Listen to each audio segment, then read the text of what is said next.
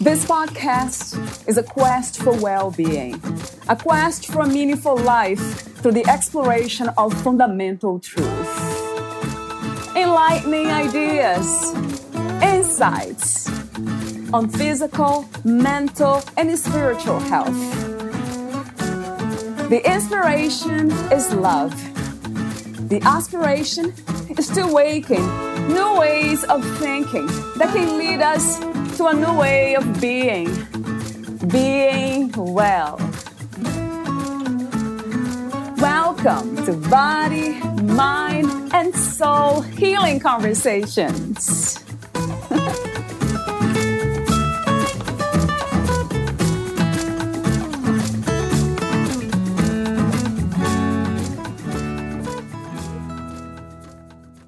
As they were finalizing their manuscript, Ronnie's daughter sent them a screen grab of an Instagram post from Jabby app that read, "Never underestimate a cycle breaker. Not only did they experience years of generational trauma, but they stood in the face of the trauma and fought to say, 'This ends with me.' This is brave. This is powerful. This comes at a significant cost. Never underestimate a cycle breaker." Ronnie and Jenny read it and cried. A few weeks later, Ronnie found a post on Instagram from Xavier Dagba and sent it to Jenny. "All this time, you thought you were nothing but the black sheep of your lineage, whereas you were being initiated to be their liberator. Healing looks good on you. Keep going." Jenny cried and something in her shifted. These two amazing sisters started their journey with a sincere desire to spare their children the pain they had endured, to break the intergenerational cycle of abuse and addiction so that they could live beautiful lives. They also hoped that they could reparent themselves and live beautiful lives of their own. And they did, if imperfectly. Though they are still learning and growing, Ronnie and Jenny have each created something well beyond what we could have imagined at the beginning of this ride. This means they are more than survivors. They are indeed rock stars. Valeria interviews Ronnie Tishner and Jenny Weaver, the authors of Healing Begins With Us, Breaking the Cycle of Trauma and Abuse and Rebuilding the Sibling Bond. Ronnie Tishner has a PhD in sociology, specializing in family studies from the University of Michigan, and Jenny Weaver has received her degree from the Vanderbilt School of Nursing and is a board-certified family nurse practitioner with over 25 years of experience in family practice and mental health. Their book, Healing Begins With Us, shares their inspiring and hopeful story of healing from their painful upbringing. Meet Ronnie and Jenny at heartandsoulsisters.net. Here's the interview with Ronnie Tishner and Jenny Weaver.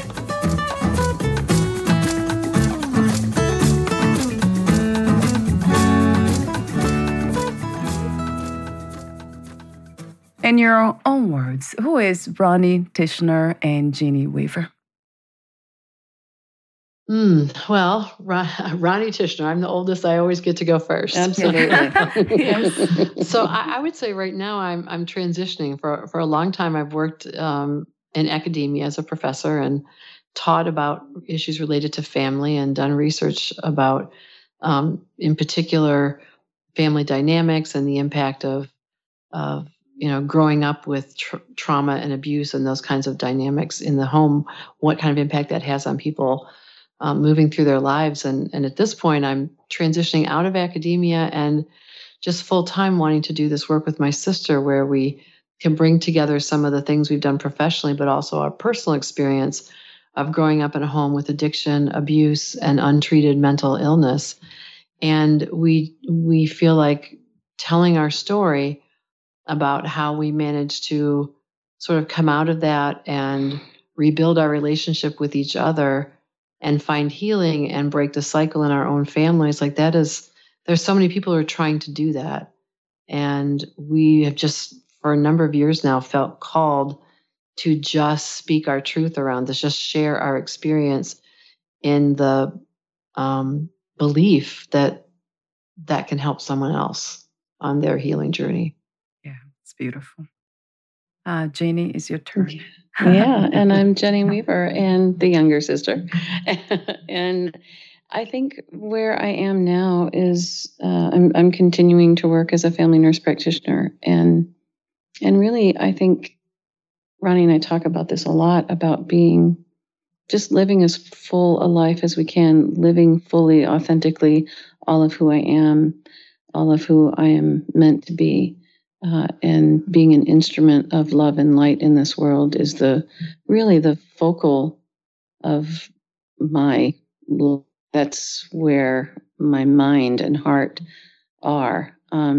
So I look at that and how I relate to my patients in palliative care, how I relate to my children, my grandchildren, being present for anyone who comes into my life for that day, that moment.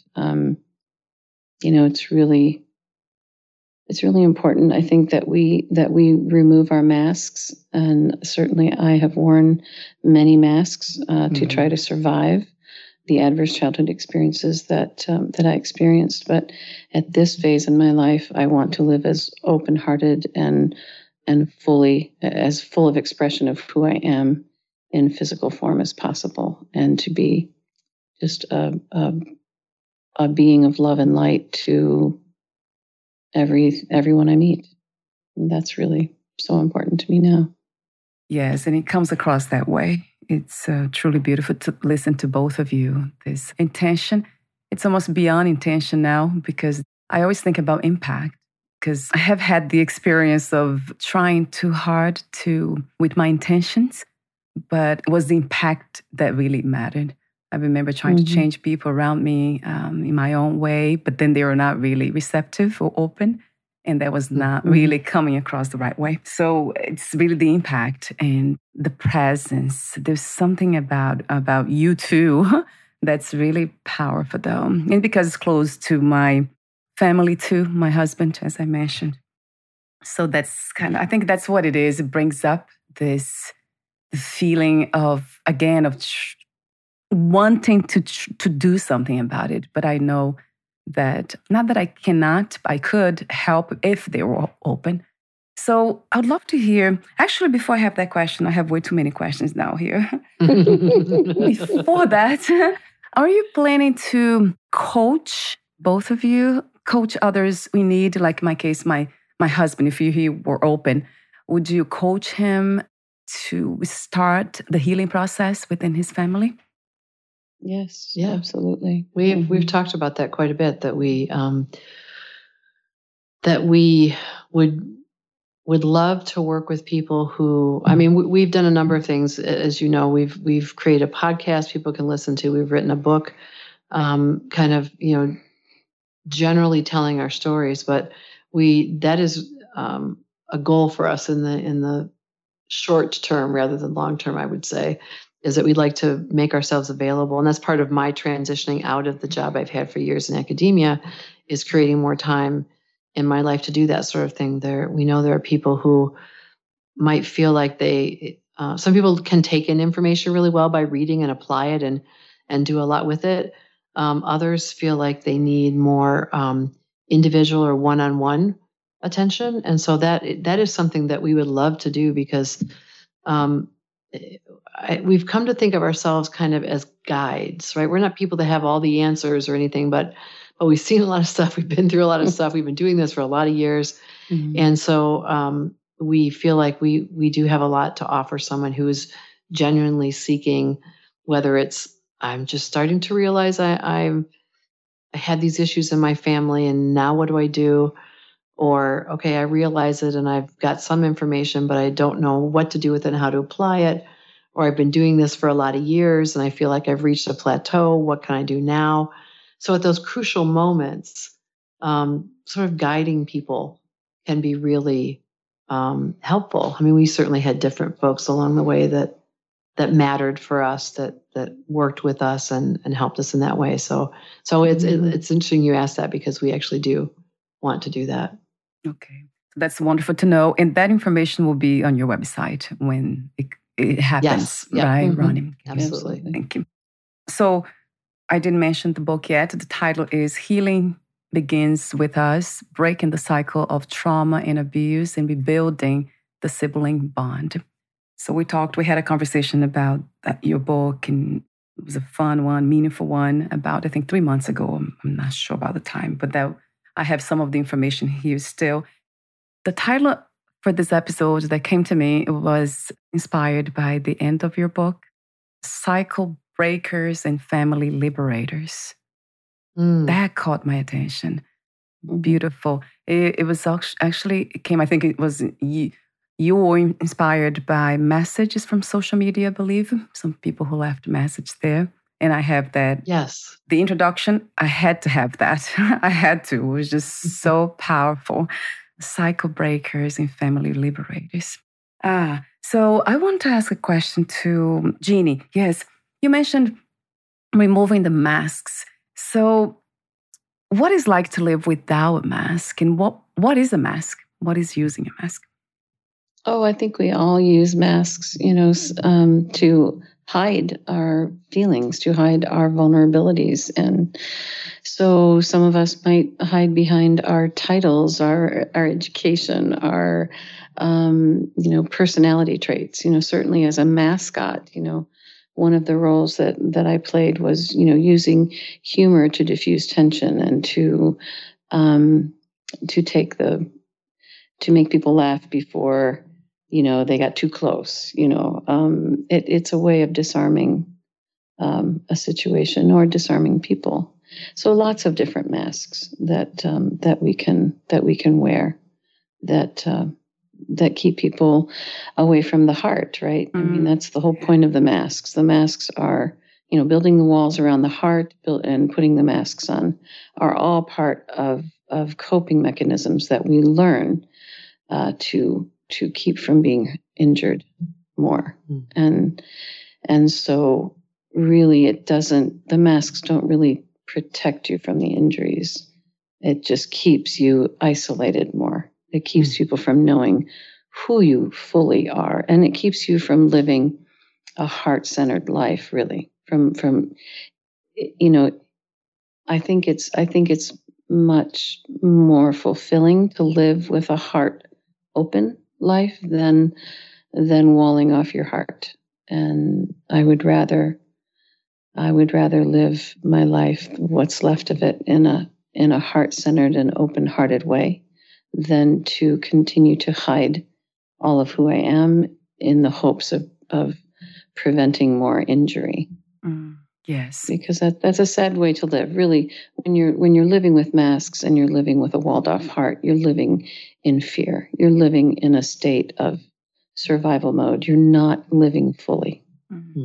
True. So true. For me, the challenge, I guess, when it comes to the expression of that, it's interesting the way you put it, living without a mask or being heart-centered, living with an open heart. It's how do we, because it seems like we are very much, as humans, is a fundamental truth to connect with others. And for me, the challenge has been being truthful and kind at the same time. And it doesn't work a lot of times. I see that with my husband, with my family, my sister, my brother. It doesn't really work with some of them, even though I try, but it doesn't work. They still become defensive. So what would you do within those cases? Would you rather even not express yourself, your heart to others, and kind of doing something about it, perhaps? Yeah, I would love to hear from you. Certainly I'm not without my own challenges in some of my closer relationships. And so what I try to do is lead by saying, I feel this, I see this. I certainly do my best to not offer advice. It's really hard to do that, especially with children and grandchildren. And so, I oftentimes will look to my sister Ronnie and say, I don't know, I'm at a loss on this one, but this is what I feel like I need to say.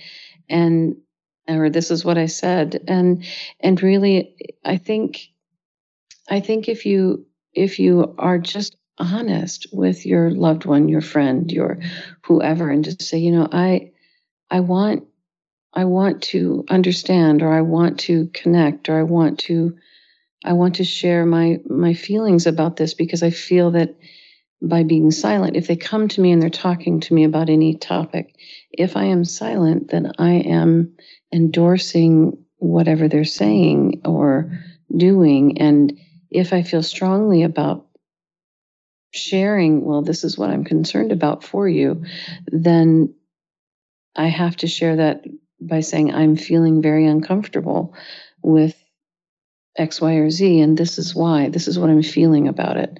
These are my concerns. And wording it that way, I'm not saying that it's received, 100% with, oh, good, I'm glad you shared that with me, Yes, but, but at least they know that I'm leading from my heart. They know I love them. And I also try to make it a point of saying, I am talking about discernment here. I'm talking about what I am witnessing, what I am experiencing, what I'm seeing. And it's not a judgment. That is just I'm concerned about this, not this is right or this is wrong or this is good or this is bad. I really don't think in those terms. I think more about, is something going on that might harm you, or is something going on that might harm this other loved one that we're all connecting with? I'm thinking more in terms of, are we contributing to their well-being, or are we causing any harm here? And so those are my concerns, is that we try to eliminate the behaviors or the words that we're using that could cause harm, and that we are coming from a place of loving acceptance of each other. We all are allowed to live our lives the way we choose, what is best for us. But certainly I think that we're also here to encourage each other and to also help each other when we see that there is something going on that may be causing injury to one another. Mm-hmm. I think it's important to speak up and to do it in the most loving, conscious way that we can. Mm, yes. I'm not saying I'm perfect at that, but that is my goal. Yeah. And it comes through, though, listening to you. I love how, I have to say that, I love how kind you sound. Because who doesn't love kindness? You probably have heard or seen the quote that says that even it's the language that blind can see and Yes. deaf can hear. Kindness. Yes. That's true. So, Ronnie, I do have a question for you as well about mental health. How do you define mental health these days? What is to be mentally healthy? Oh, wow. I guess I would speak for myself, and as I think about my own mental health. Certainly, it's one of the foundations of my mental health is the ability to put my needs first. Maybe not in every single case, but most of the time, right? So my need to sleep, my need to eat well, my need to get exercise. For years, I've developed a practice where I get up first thing in the morning and I meditate and I practice yoga and I get in some kind of physical activity, cardio activity. And I've always done that. I shouldn't say always, but for decades I have. I say I take my time off the top of my day. So I do it first so that I know that I get it. And sometimes that means I've been getting up really, really early, especially when my daughter was younger, and maybe my husband would leave for work early in the morning. And so I would get up early to make sure I could get it done before he left for work. Because he always left before I did. Those kinds of things. So meeting my needs, function, sleep, food, exercise, meditation, yoga, those kinds of things. And then it's balancing for most of us if we're living particularly in family units, and if we have caregiving responsibilities to children or to aging parents or that sort of thing. We always have to make sure that we are in the mix, that we are taking care of ourselves. And then just continuing to work on my recovery. That's my other mental health. I mean, I was listening to Jenny talk, and one of the things I've had to work on is that I had real perfectionist tendencies as a young person. And part of that is judging myself harshly, but also judging other people harshly. And so I used to joke with the family, particularly as our kids got older. I would say, I'm a package deal. I am bossy and judgmental. Oh, wow. Yes. So it's sort of trying to unwind that, being less concerned about what other people are doing, having fewer opinions about what other people are doing, so whatever it is, if you're someone out there listening who's on your own recovery path, where your issues are.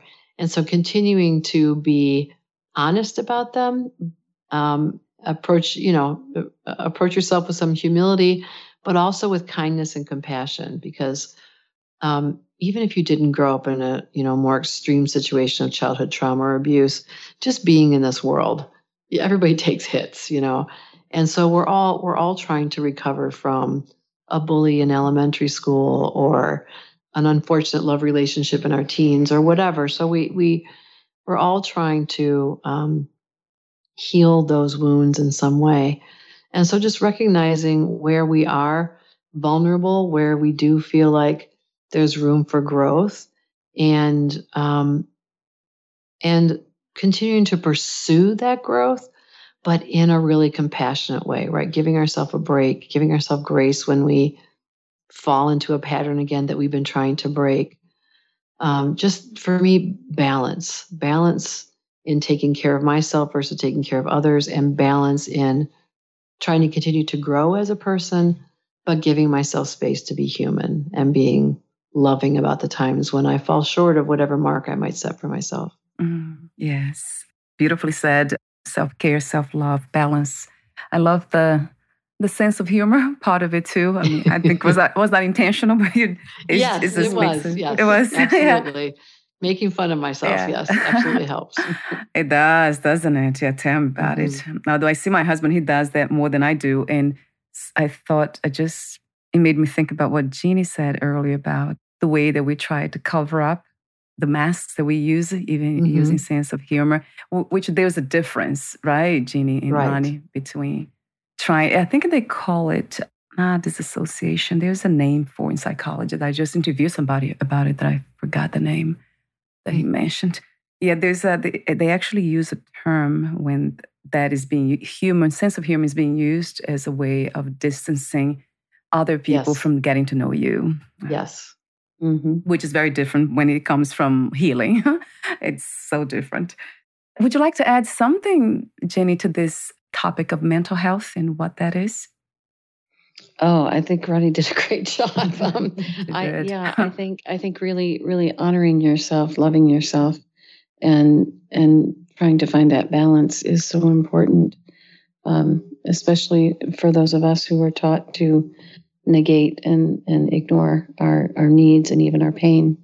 So it's very important, I think, to find that balance of putting your needs first at times. And you talk about you have to fill your cup so you can pour out into others, right? Right. And that is very true. Yes, and I agree. And I noticed that even for me, it's not easy sometimes to separate the self-care, self-love from being selfish, because that can be perceived that way by other people. And I know I have not really been able to, let's say, not feel guilty about it when I say no to my husband or people in my family. So I'm wondering if I think we talked about this before, I'm not sure, but do you have that feeling? Do those feelings still come up of guilt? Oh, heavens, yes. Oh, good. Yeah, because certainly, this is Jenny again. We were certainly conditioned that our needs, our feelings, our pain didn't matter, and therefore we were not taught at all how to nurture ourselves, what self-love and self-care was. We had absolutely no training in that area, really. And so that was a very hard fought lesson for me in particular. In my early years of marriage and being a mother, I felt like my children had to come first. And I was, running myself into the ground, really. Mm-hmm. And so I think maybe struggled with saying no, more so than Ronnie did in my earlier years. And I was an overachiever in my own right of going to school and volunteering at church and community things. And, people saw, oh, Jenny's getting it done. Let's see if Jenny can get this done for us. And I had a really hard time saying no. I was overextended, certainly at times. And that's something that I'm very good at saying now. Is no, thank you. Appreciate you thinking of me, but no, thank you. I give you the gift of no. No. Great. Oh my God. And that's so important because it's there are plenty of people out there with talents and gifts to share, and we need to be generous and allow them to share them. Yes. I also heard somebody say something just a few weeks ago about how they had this friend who never did anything she didn't want to do. Like if she didn't want to do it, she would just say, no, thank you. That's not my cup of tea. And she said, and this person who was telling the story said, one of the things I really love about this friend is that I know whenever we're together and we're doing something, that she's 100% there. I never have to wonder if she did this out of a feeling of obligation or a feeling of guilt or some sort of pressure. So it really is kind of a gift to give people when you say no, because they're like, well, okay, then I won't have somebody reluctantly along resenting it the whole time, dragging my energy down, So I love that reframe, that saying no to the things you really don't want to do means that when you say yes, you are fully there and you're all in. Wow. And so I'm trying to think about it that way now. Wow, I love that. I never heard it that way. That's so true. Wow, and I can say that has been my case because I was really bad at saying no, and I still am, but not now. It's much more conscious. Yeah, it became almost like it comes from a sense of freedom. It's because it seems like I have more space to share, so it's easy to say yes to something that I feel like maybe, and not feel resentful about it. So I noticed that too. In some cases, not all cases, of course. Wow, that must be a challenge. I mean, an interesting challenge with children for you both. I can only imagine. I'm not a mother. Wow. Yeah. Right. How do you say no to children when sometimes you want to say yes, but that won't help them? They need to learn on their own, or for some other reasons, you have to say no, or say yes when you mean to say no. So that's a different topic, I would say, for now. But wow, I can only imagine. You just made me curious about it. So I want to go back to So the book Healing Begins with Us. That's the book that you have written. So you are two sisters and survivors who found healing from a tragic cycle of intergenerational trauma and abuse.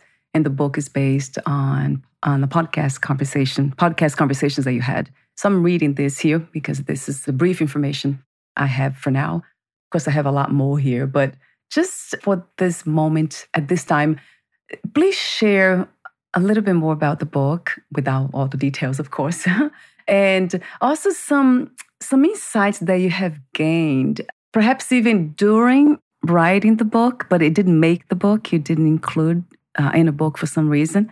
And probably if you did include in the book, you won't share, but who knows? I have to ask the question. And then also some insights that were revealed to you after the book was published in 2022. For both of you, either way. Okay, well, I'll give sort of an overview of our story. So Ronnie, I'm the oldest. Jenny is the youngest, and there's a brother in between us. When we write the book, we don't use any names except the names of our husbands. We just for their privacy, because we're not telling the story to wound anybody. We're trying to tell it to help people. So we had the brother in the middle, and we, like many dysfunctional families, particularly families with addiction problems, we as kids were kind of cast into very specific roles. So as the oldest, I was the hero. Jenny was the youngest. She was the scapegoat. And later the mascot, and our brother was the classic middle, silent, invisible child. And so as the hero, my job was to be a really high achiever, to make the family look good, essentially, right? If anybody ever suspected something was wrong with our family, they could point to me, the hero, and say, oh no, look at this great kid we produced. There's nothing wrong with us. And then conversely, the scapegoat, Jenny, gets all the psychic garbage of the family dumped on them. They are a problem. She was lazy. She was slow. She was, all these terrible things. And our brother's job as the middle child was, the silent one was just to disappear, was not to make any demands of our parents and just kind of blob along through life. And then Jenny took on another role. There are others that people can take on, but the hero and the scapegoat are the two main ones. And then Jenny referred to the mascot, which is the child that, again, often this is a younger child. Their job is to be cute, to distract, to be humorous, so that, again, take the minds off the troubles in the family, or to diffuse the tension in the family. And so we played these roles very, very well into adulthood. It wasn't until we were in our late 20s, we had married and started having children, that we started to connect with each other. Because growing up, the dynamics in the family are just so complex when there's all this kind of abuse going on. And the kids are often pitted against each other, which we were. Jenny and I were not particularly close growing up.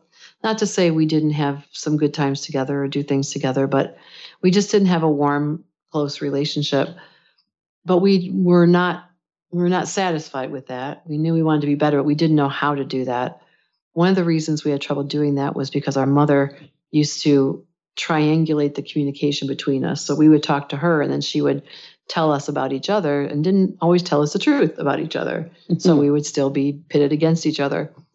And so once we had children, we decided, being good mothers was really important to us. And since we were both sort of going through this at a similar time, we got married within 2 years of each other, had our first child within 17 months of each other.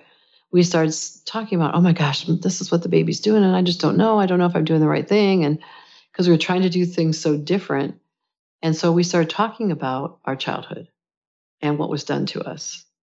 And it was over years of these kinds of conversations that we started to realize, oh, they were abusive, right? Emotionally, physically. And it was, after that, then it was realizing that the dad had an addiction problem and there was some untreated mental illness. And so it was a really long, slow realization process for us. And once we did, we tried to be open and honest, and we wanted to be the close, warm, loving, happy family that we had told ourselves we were, but we weren't.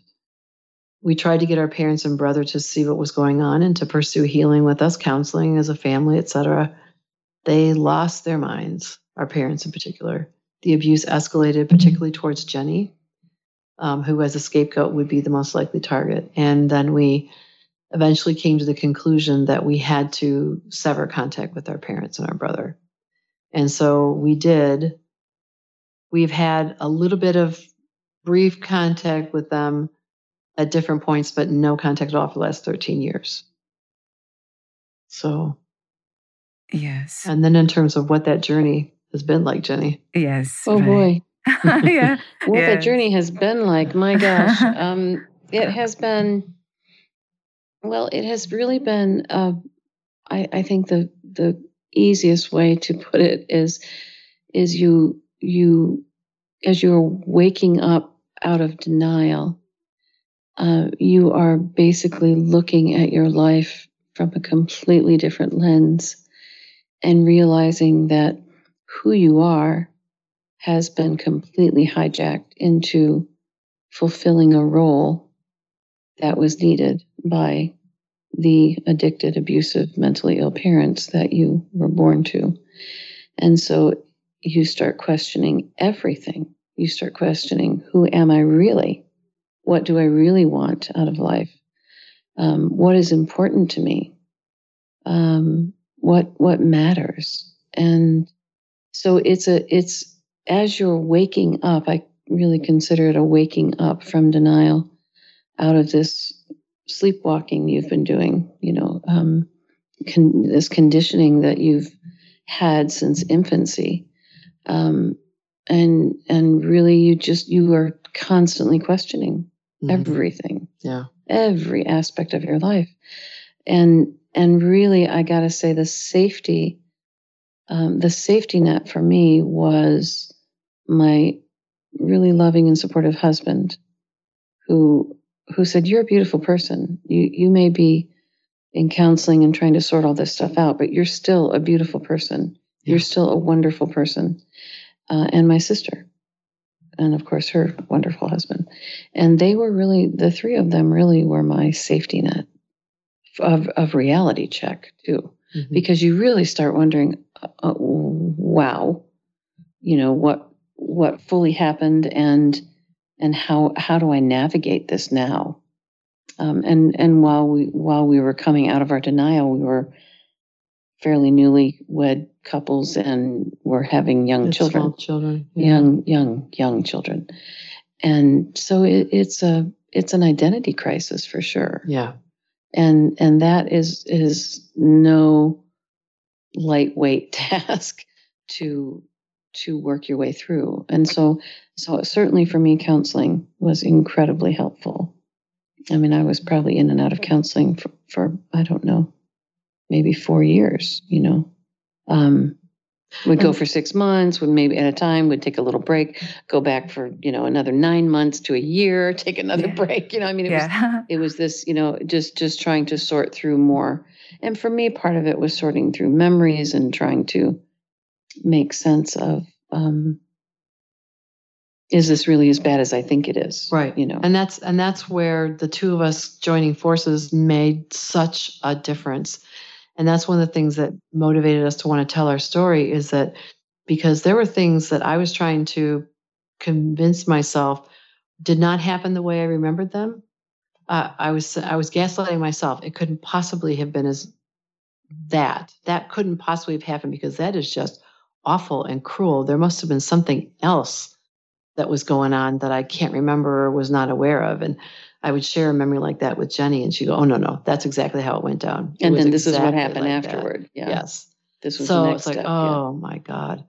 But I think Jenny just hit on an important answer to part of what you asked us, Valeria, and that is, what did we put together in a different way that maybe we didn't emphasize as much in the book, but became clearer after we put the book out? And that is this idea of identity crisis. Like, it really is an identity crisis when you come out of denial about having grown up in an abusive, addicted family, because you've been told who you are. The only validation you get as a child is in playing your role properly, which means that's what you do.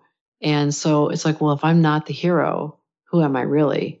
And so I had created all this anxiety and, the perfectionism patterns of behavior that I knew were a problem long before I knew why they were a problem.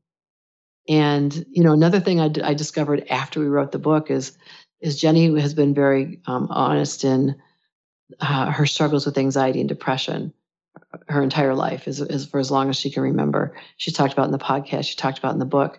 And I've always felt bad that I've not struggled in that way. And it wasn't until after we put the book out, I thought, oh, wait a minute, what is perfectionism but anxiety? Like, Yes. If you're not highly anxious, there's no reason to try to be perfect. God. So, so it's one of those things where it was part of the hero. I felt like I was high functioning. I can do it. I can do anything, and it wasn't, and it was so silly for me to realize that I had been living with anxiety my whole life and not knowing it.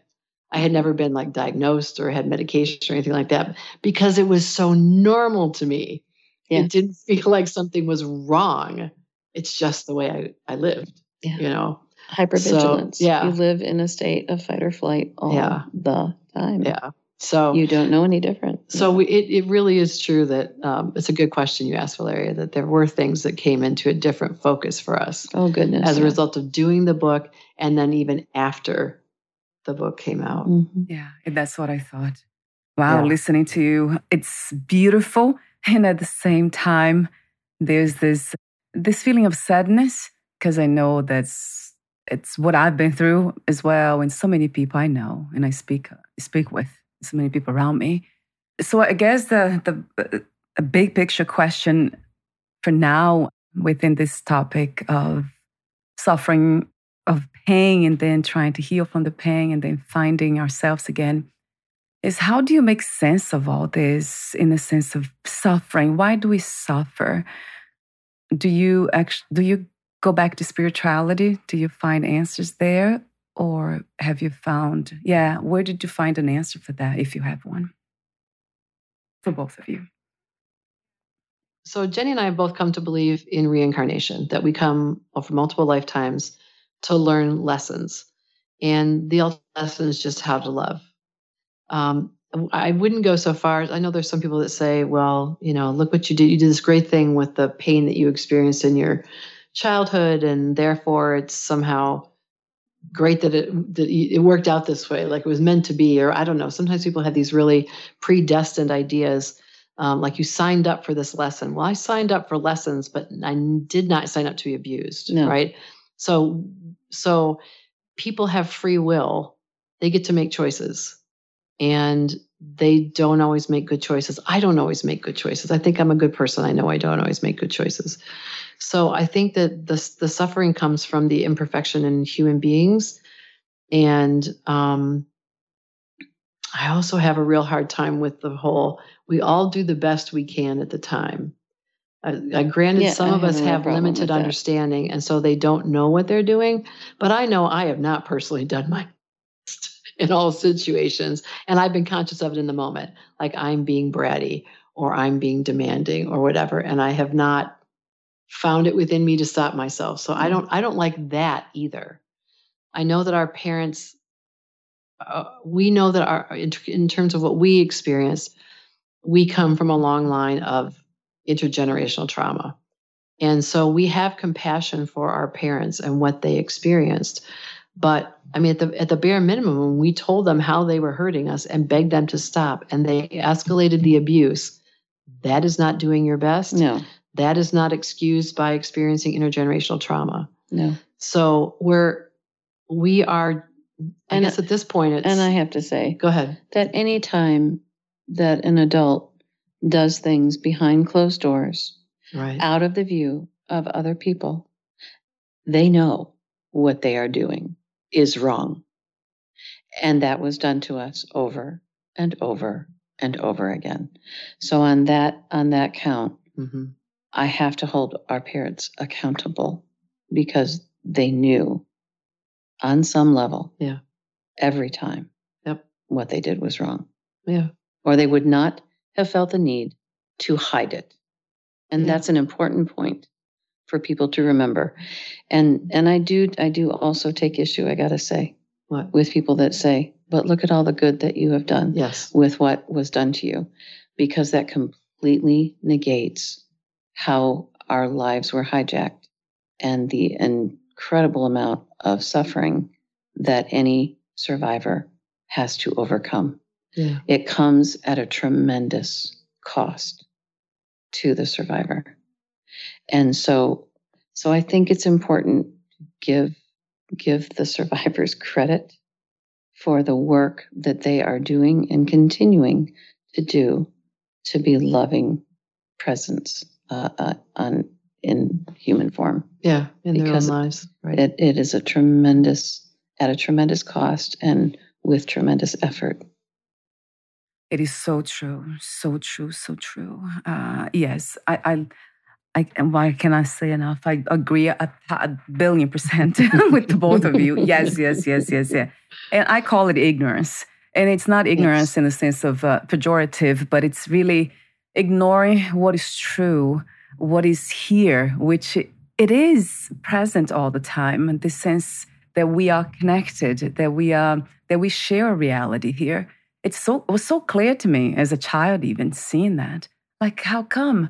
My parents were so abusive, and I was trying to make peace within that because I didn't understand. As a child, I didn't understand. And it doesn't have to be this way. Because I could sense that, like, we are the same.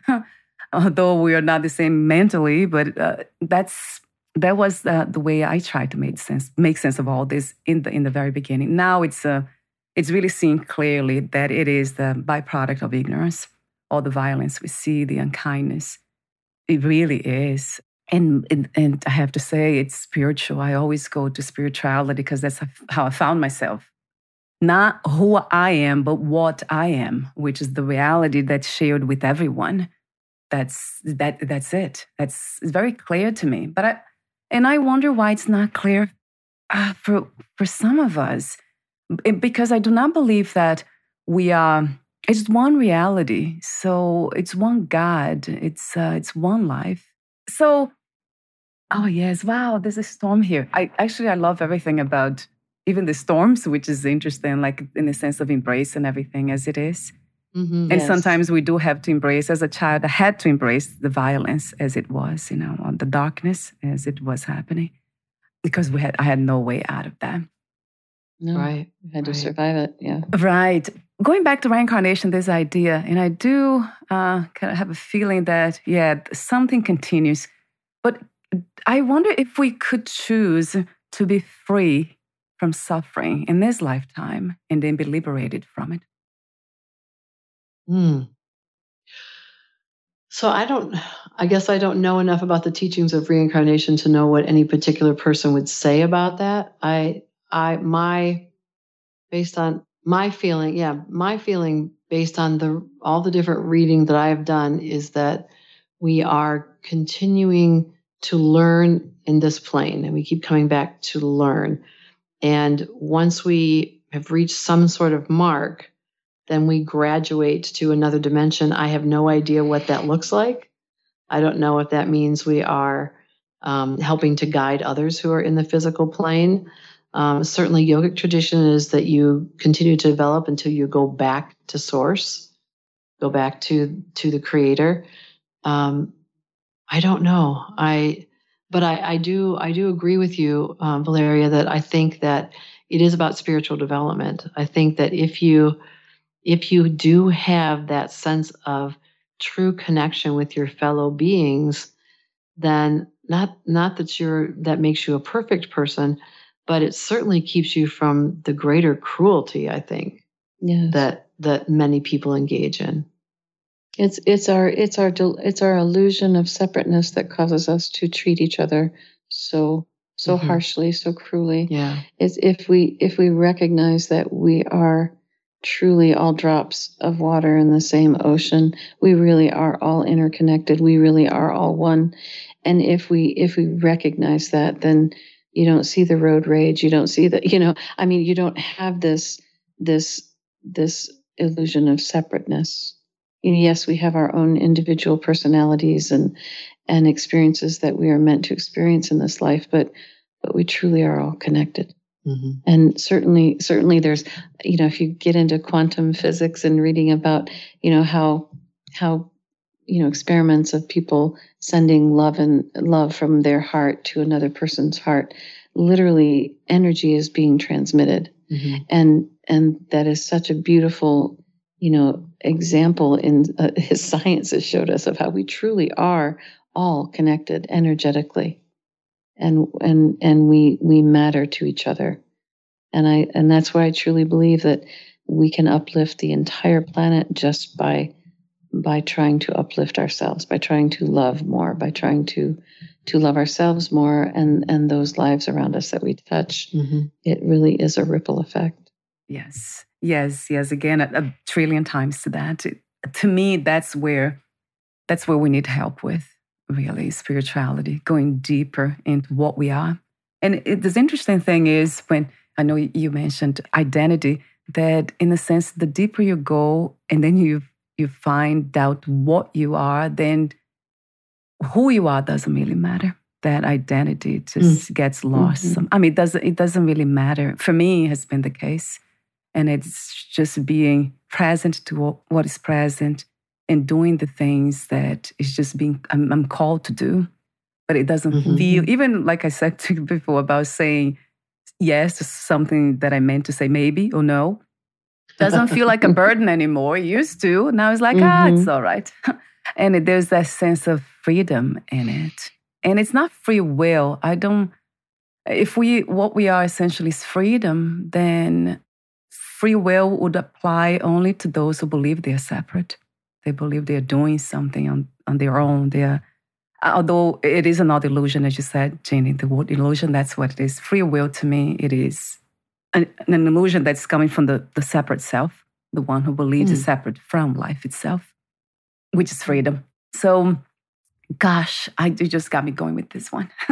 I'll go forever. Spirituality is what healing spirituality is one and the same to me. It's going to that destination, if it is one.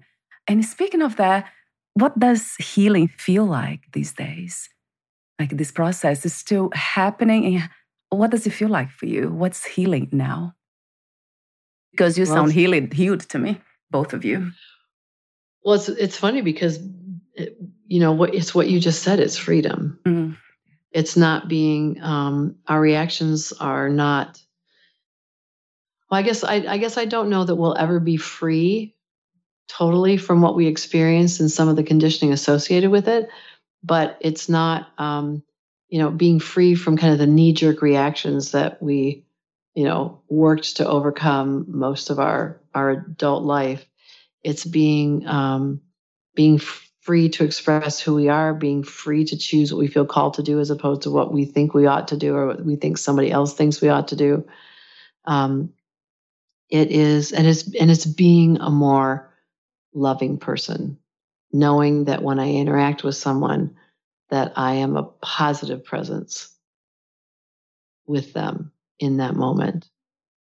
All of those things to me are markers of healing. Yes. And healing, understanding that healing is ongoing for us to, for example, an hour and a half ago, we were doing aura energy clearing on each other. When we get together, this is something we do for each other.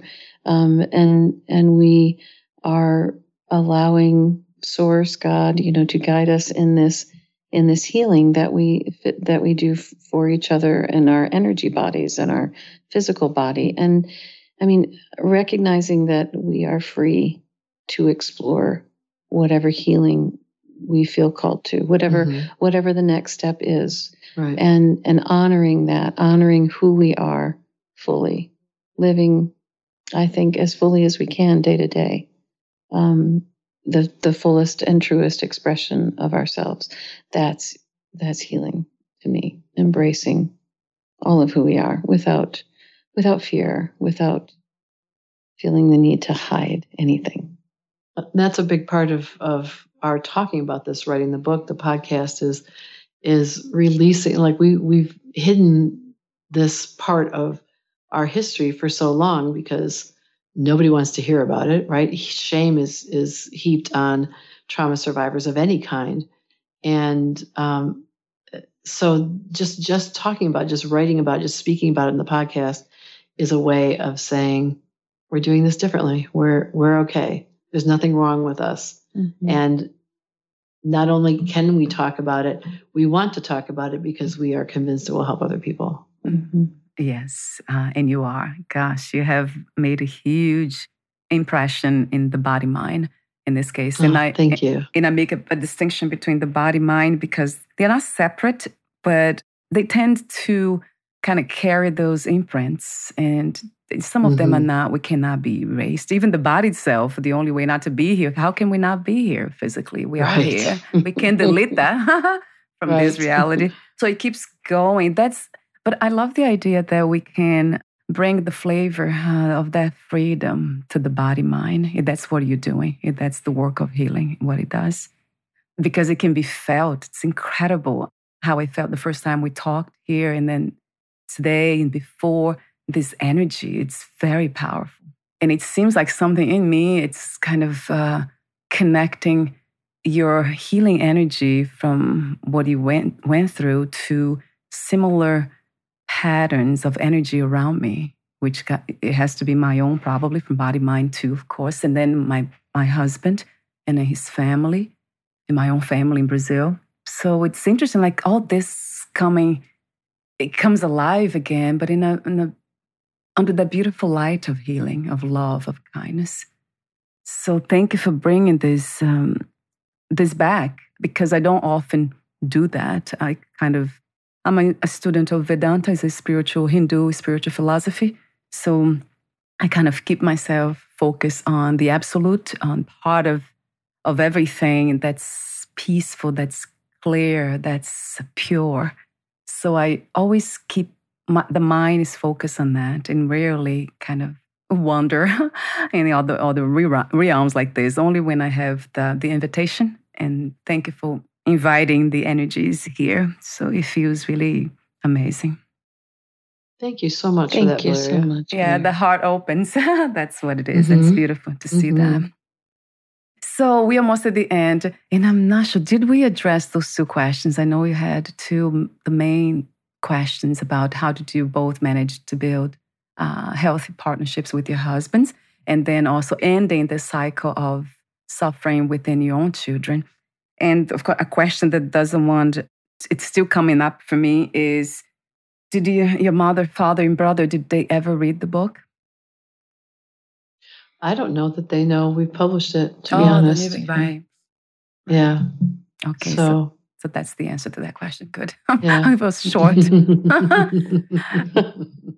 What about those two questions? The main topics, actually, because now I had the notes here, but then, like I mentioned before, I just kind of love being spontaneous in the moment, and new questions came up.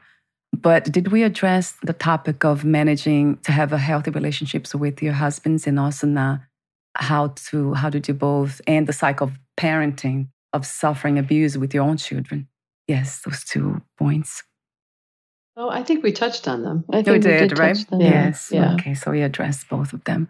Because sometimes, I have to make notes of everything. Because if I don't, I just kind of, it's like you probably have heard of in Zen Buddhism, they say, done and forgotten. It's so easy to just say something about, whatever's here, and then I forget, just forget the rest. and maybe that's what also it's, I don't know, it's easier for me to have fun and kind of joy arises more often. It might be the case though, like, although I have been through lots of abuse with my parents, I talk to them almost every day. That rarely arises, that feeling of no more resentment, nothing comes up actually, unless we start talking about that, which I never do. Has been 10 years now without even having, because I know if I did mention anything, then I know they are in denial, and I know everything. It would just turn into something else. So I guess I would love to hear from you, like in people who listen to this episode and they are in my situation where I'm still in contact with my family, although I know they didn't change. Is that something that, you actually not recommend, but what do you think about that? Is that something that only people who are involved in spirituality, practices like I do, which is only turning my attention to the absolute, which is pure, there's nothing really happening there, that allows me to kind of relate to everyone as at the same level, just forget everything that happened in the past, and everything becomes new and clean and clear to me for some reason. That's how it's happening. So talk to me for a moment about that, if you don't mind. Well, we actually tried that. I mentioned that we had intermittent contact with our parents, and we tried can we just have a conversation? We'll set aside what happened in the past, and maybe our relationship will be very superficial since we can't really talk about these things that are so substantial. Can we just exchange pleasantries? Let me know what's going on in your life. I'll tell you about mine, etc. And they just wouldn't allow it. They kept talking about how much pain we had caused them by breaking contact with them in the first place, and they just escalated the abuse, particularly the emotional abuse of Jenny, and it just got to the point where we realized it wasn't feasible, because we wanted to be clear that we had exhausted every possible alternative for maintaining contact with them, and they just they couldn't meet us at that point. So I can see why someone would do that. I wanted to do that because I did not want to I did not want them, they're both still alive. I did not want them to die and feel like I had been a horrible daughter who, didn't try hard enough to find a way to still have a relationship with them.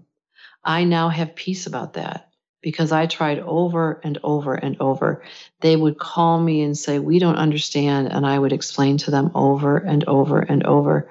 And they just continued to be angry and to mistreat us. They would not do what you are describing. Just let's put the past in the past and just try to see if we can have a relationship now. They wouldn't have it. So they didn't leave us an alternative, really. Yes, it's very different. It is. I guess also what it's easier for the body mind in my case is that they are far from me. They are in Brazil. I'm in Florida. So it's just really communication by phone. And like you said, Ron, it's true. It's very superficial, the relationship. It's not. Yeah. I can't go into any deep conversations with them about anything. So yes, I guess I'm coming also from the place where whatever's been called, so they keep calling me and contacting me, and they're not bringing up the past in the sense of they're not trying to abuse me from here. So that's really, it makes it easier to, I would say. Yeah. Right? Yeah, I would say people need to protect themselves. They need to do what they feel they have to protect themselves, their children, their partners, whoever it is they are in relationship with. Right. Yeah, so has been the case. And I know they keep inviting me to go to Brazil, to go to visit them. But there's something about my body and it doesn't really respond positively. So it's a call, also is a calling to just not be around them physically. So I know that's not, it won't happen anytime soon. Yeah. I would like to end the podcast with a question. So let's see. I remember asking you the question about, I guess I'll ask you this open question about if there's one message you wish everyone to take with them, to remember, to contemplate, to reflect upon from this conversation, what would that be? So one for you, Ronnie, and one for you, Jenny. The one message. Yes, if there is one. I guess I would say for someone who is in a similar situation, who is trying to heal from family trauma or abuse, is that, and this kind of comes full circle to what we talked about at the beginning, is that it is okay to take care of yourself, whatever that means. If it means distancing yourself from family members, if it means cutting off contact with family members, doing it for a while you kind of sort things out and then figuring out how you want to bring people back, whatever it is. Jenny talked earlier about feeling called to try things, experiment, read new books, go seek out a therapist, look for spiritual ways to heal, look at energy healing. I mean, anything that seems intriguing to you, in the least, try it, because it may be your higher self, guides, whomever, sort of giving you a clue. Let's take a look here, and because we have found that healing can come in the most unusual ways and places. True. Yes, absolutely. Love that. Yeah. And I think that I would encourage people to come back to your heart. Trust your heart. If you've grown up with adverse childhood experiences, then you've been living in a state of hypervigilance, fight or flight, survival mode, and you've been living out of a place of fear. And so if anything will help you heal in the most expansive and peaceful way, and that would be to follow your heart. Your heart knows what it is longing for, which is peace and love, and your heart will guide you. So trust your heart. Wow. I'm like overwhelmed with your wisdom, your timeless wisdom to me, spiritual wisdom. Wow, you ladies are beautiful. Yeah, thank you so much for being here. Thank you so much. So are you. You are beautiful. You are a beautiful soul. Thank you so much for having us. Thank you. What's the best place to find more information about you? I do have the website here, but besides the website. So the website, so people can follow us on Instagram. And if they go to the link in our bio, we have a link to our website, to our podcast, to our book, to short articles that we've written that have offered tips on healing, reviews of our book, all different kinds of things. So if they find us on Instagram, Ronnie and Jenny, Ronnie and Jenny, Jennie, that link in our Instagram bio gets them everything. Wonderful. Yeah, I have that link here. And I also have the website, heartandsoulsisters.net. So that will be under the podcast profile. Thank you so much again for your presence, and we'll talk soon. Bye for now, Jeannie and Ronnie. Thank you. Bye. Thank you so much. Many blessings.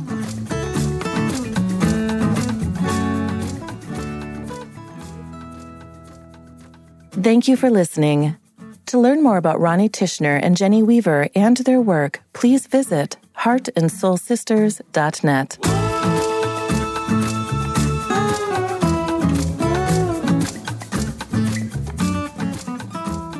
To learn more about this podcast, please visit fitforjoy.org/podcast.